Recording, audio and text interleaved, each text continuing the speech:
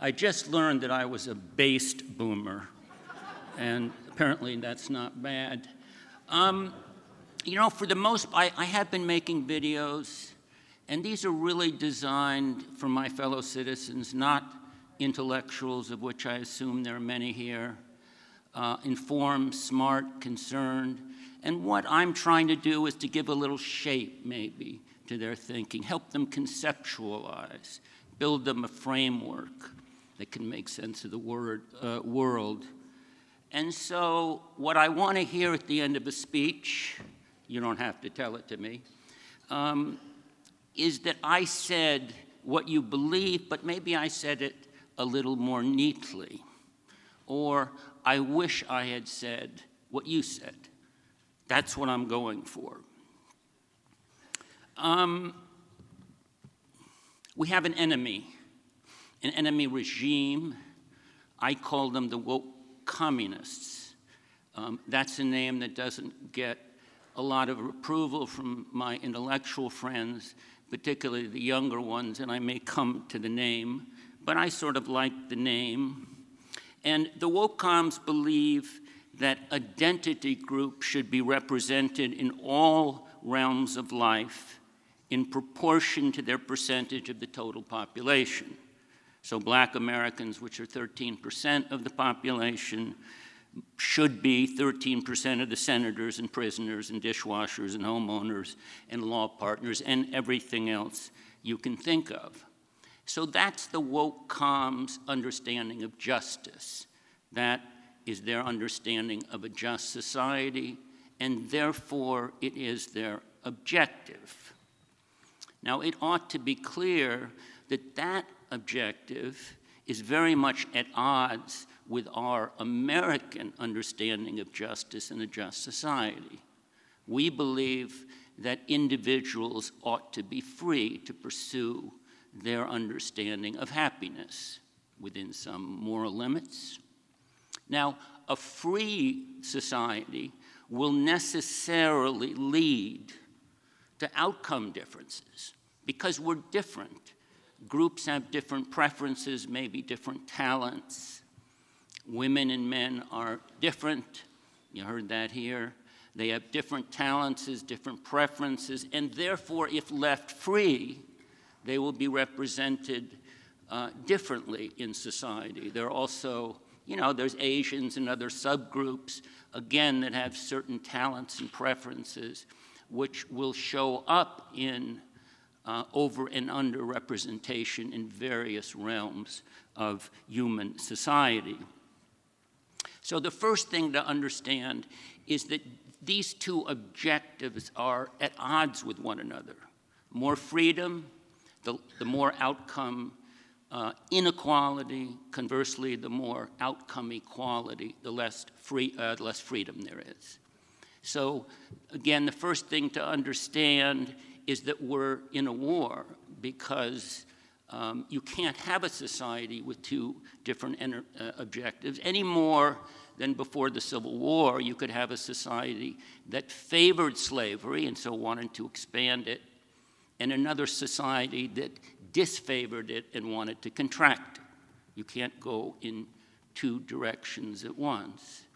And as Lincoln said in that context, you can only have one system of justice or the other.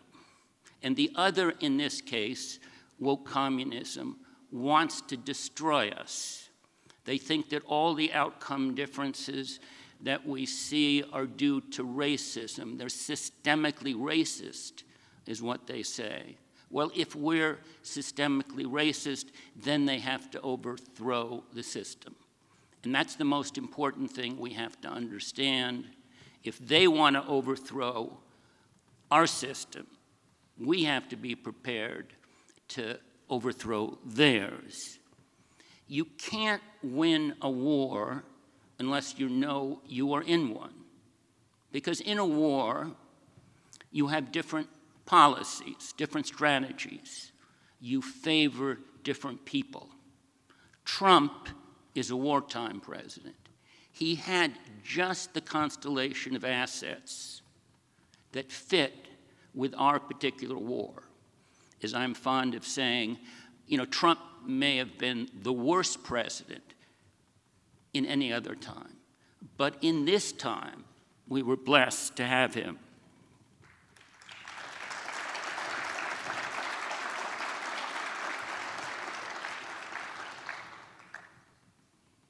I think there's another advantage to using this outcome freedom framework, and that is it helps you understand where the woke comms are going.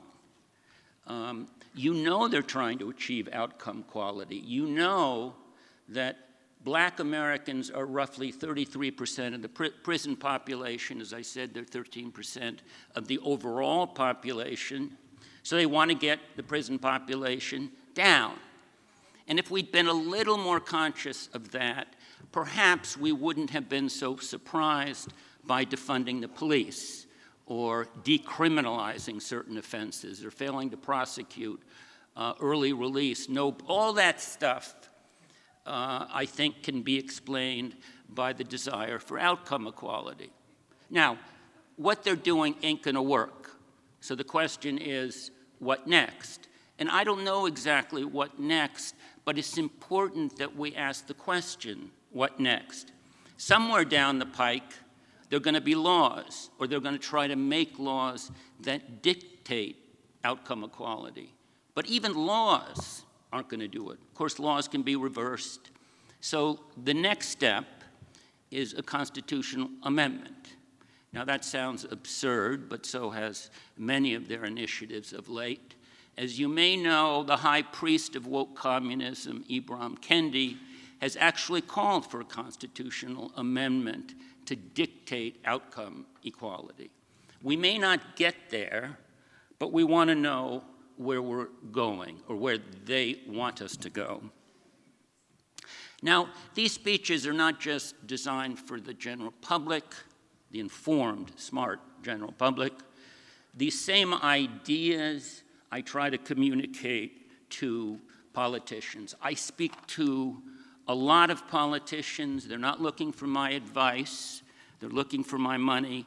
I speak to a lot of them, even though I may answer only one out of every 50, 75 calls. But I have a kind of way of proceeding. I have some questions. The first question is, have you served in the military? At its most essential, the divide in this country is between those who think America is good and those who think America is bad. I have never confronted a military person who thinks America is bad. They've been abroad, they've seen how other people live. It makes them more appreciative of the way we live. If they're in special forces, all the better. I don't think that women should serve in combat. I try to get that out of them. Most are trained not to say that. Sometimes I get a hint. What I do ask and where I do get a response is with the question of how woke is the military? And most of them say, I think what you and I hear in the top brass, woke, enlisted men, not so much, but of course it's flowing downstream. And one of the things we obviously have to do is combat wokeism in the military. And that would be one of the standards by which I would judge a Republican nominee. Is he or she really committed to getting woke communism out of the military? It's the one area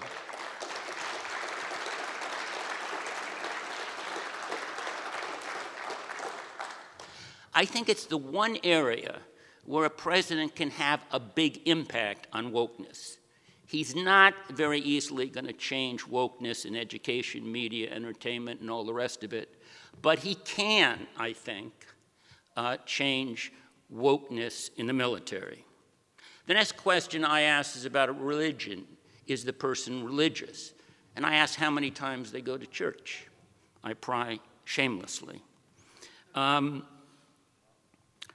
I think if they have faith and love of God, they probably know what it means to love and have faith in their country. They have some other thoughts that I like. They believe that there are limits on what humans can be. So they find it a little difficult to believe that a woman can be a he. And they know what they think. They don't have to debate it or think about it very much. And I think that's a virtue. It's not always a virtue to question everything. And their religion teaches them that there is no heaven on earth, at least not for a while, and even then it will not be ushered in by utopians. Then I get to Trump, and this helps me locate them along a political spectrum. The answer I don't like so much is I like his policies, but I don't like the rest of him. That was the subject of a speech that I recently gave. I think that although Trump enacted many important policies, it was the rest of him that contains the virtues that inspired a movement. So what did he do? Well, we have some Trumpsters in the crowd. He put America at the center of political things. He laid bare the division in this country. The press said that he divided. No, he didn't divide. He exposed a divide. He smoked rats out of hiding places. He showed us just how corrupt the media and our intelligence agencies are. Trump is a towering figure. He is courageous, unreservedly patriotic, which at this time of national self-loathing is very, very important. He's authentic, optimistic, a genuine insider, an unabashed enemy of the press and political correctness. There is something else that we don't talk about enough, of virtue, and that is his absence of white guilt. He has no white guilt. White guilt is killing us. It's white guilt that leads to affirmative action, to this outcome equality, and that, I don't know if I want to say denudes, but weakens Republicans. Republicans suffer from white guilt, which makes it very difficult for them to combat the woke-com narrative that America is systemically racist. Trump called me last night. Now, Trump doesn't know me from Adam. I've never spoken to him before. He read my Trump virtues speech, and it shouldn't surprise you, he liked it. He said he read it twice, and he said it in a way that made me think that perhaps he doesn't read many things twice. He sounds just like he does on television. You know, this rat-a-tat-tat, never completes a sentence, tells you all the things that he did well, all the things Biden is doing bad. He saved McConnell's bacon in dissent, blah, blah. I mean, it felt like this was Sean Hannity, and he launched right into it. You know, when he left me a message, he said, "This is from your favorite president." And I was, it put me in mind of Abraham Lincoln. I asked him two questions, because it's hard to get in a word edgewise. He talked for 24 and a half minutes in a 25-minute discussion. I asked him what were the 2 or 3 things that he would do if he had to do it over again. And he said to me, gave me a very good answer, I think. He said, people, people, people.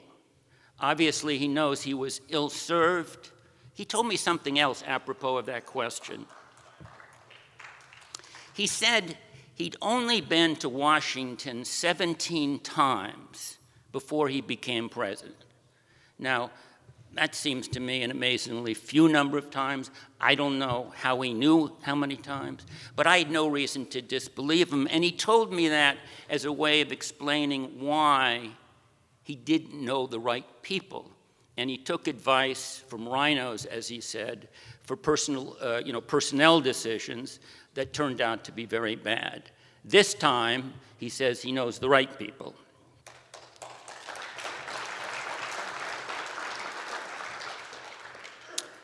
Back to politicians, I ask about homeschooling. Do you homeschool? Many of them have young children. A lot of them do, and I'm very impressed. That means they understand the very secular, woke nature of our public schools. It also indicates that they have, they're willing to sacrifice for their children, and that's very important. I raised 2 girls with my wife in New York, and just to get them to do their homework and to keep them out of trouble, and we were only 1 for 2 in that department, was basically a full-time job. So I'm very impressed by people who homeschool.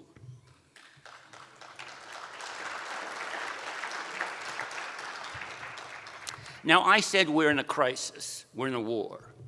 Well, the question is, does the politician think that?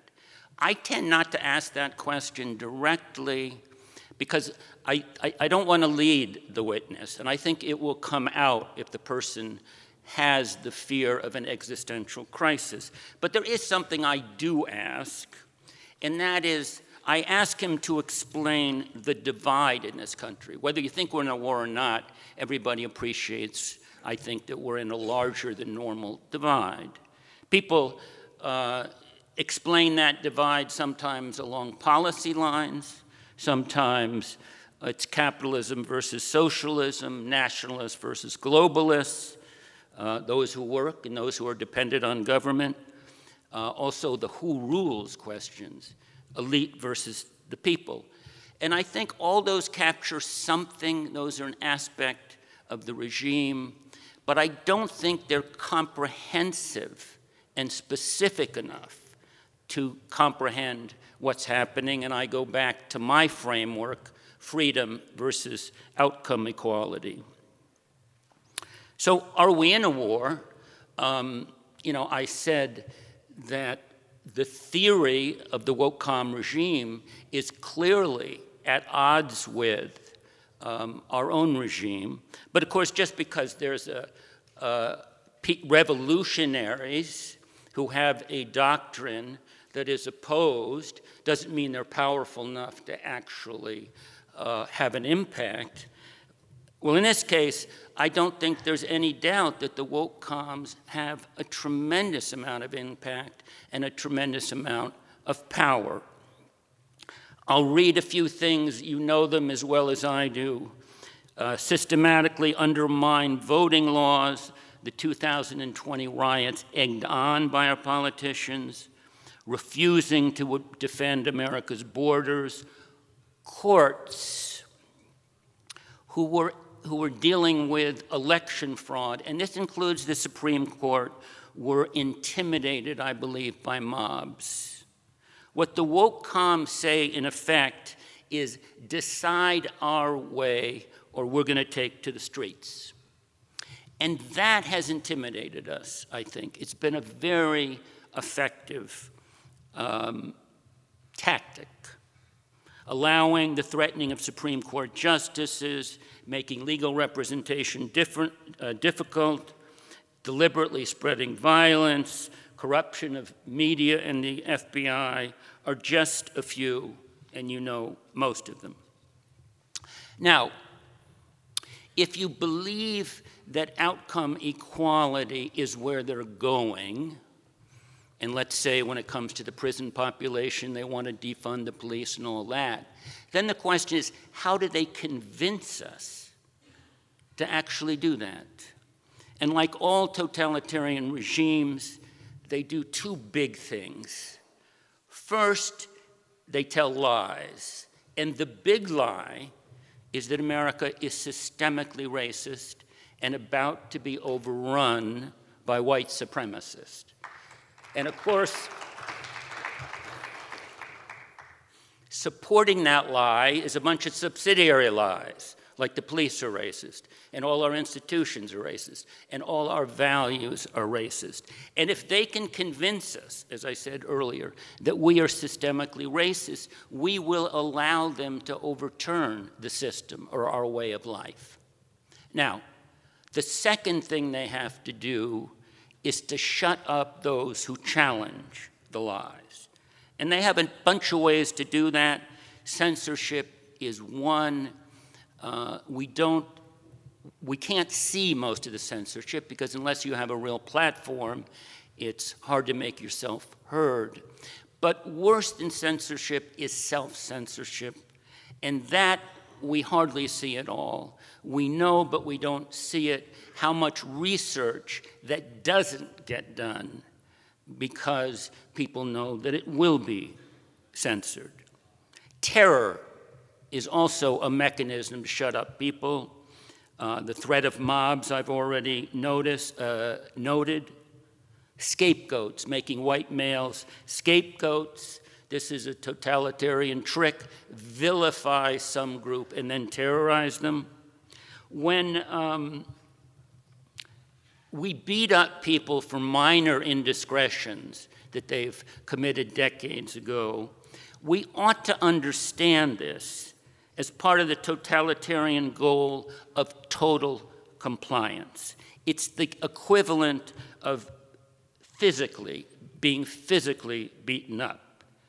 Humiliation is another way they shut us up. You know those 51 senior intelligence officers that said Hunter Biden's laptop had all the earmarks of Russian disinformation? Well, they were lying. They obviously knew they were lying. We knew they were lying. They probably knew that we knew. But they didn't care. They were humiliating us, whether that was their intent exactly or not. Intimidation. I have a friend in a major city, has a certain standing in town, wanted to talk about wokeism and something about statues, something along those lines. He didn't do it because he had 3 grandkids in the local public school, and he feared, and for good reasons, reprisals. It's small, but it's telling, and it goes all around the country. It's the kind of thing that I think Rod Dreher says, you know, this is the kind of thing that you have to combat. You can't live by lies. Blacklisting, that's another technique. You know, I had a teleprompter operator for one of my videos. He didn't show up on day 2. And it wasn't because he didn't like what I was saying, but I'm sure he didn't like what I was saying. But the reason he didn't show up because he thought that his association with a conservative outfit would make it more difficult for him to get jobs elsewhere. So, if we know that they need to shut us up, if we know that they have to plug all the pipelines through which flow dissonant information, then we know they got to get rid of homeschooling and religious schools and charter schools because they know they have to get our get our future citizens at a young age when they can wash them. And these alternatives to public schools are therefore a big threat. I think they have to cripple or ban conservative think tanks. We're out in California. We've certainly thought about moving because we think we're at risk. Obviously, they're going to take down more statues, Mount Rushmore, a muscular symbol of American greatness, Statue of Liberty. Once they figure out that the Statue of Liberty is a symbol not of open borders, but of freedom. Imagine a headless Statue of Liberty. Gone is the light of liberty. Her crown has sunk to the bottom of New York Harbor. The statue's grand base is overgrown with weeds and small trees. Graffiti defiles everything. Vines crawl up her body. They remind you of a phalanx of vipers encircling their prey. We need vivid pictures of the future. We need to help people imagine the future. We get to, in our discussions, usually COVID and all they don't like, and we all know it. We get to Fauci, and of course they don't like him for, all the obvious reasons. The point I make to them, I think, that may be underappreciated is Fauci is the first person in a long time that's a personification of the administrative state. He's an example of the expert who's not that expert, who sees the world totally through the lens of his discipline. That was the problem with Fauci. He couldn't understand that there were other things than the COVID virus. And Trump did a bad thing, which I think he now realizes. He allowed Fauci to play a political role much beyond his role as a scientist. When I speak to the candidate, I'm wondering, would this man have fired Fauci?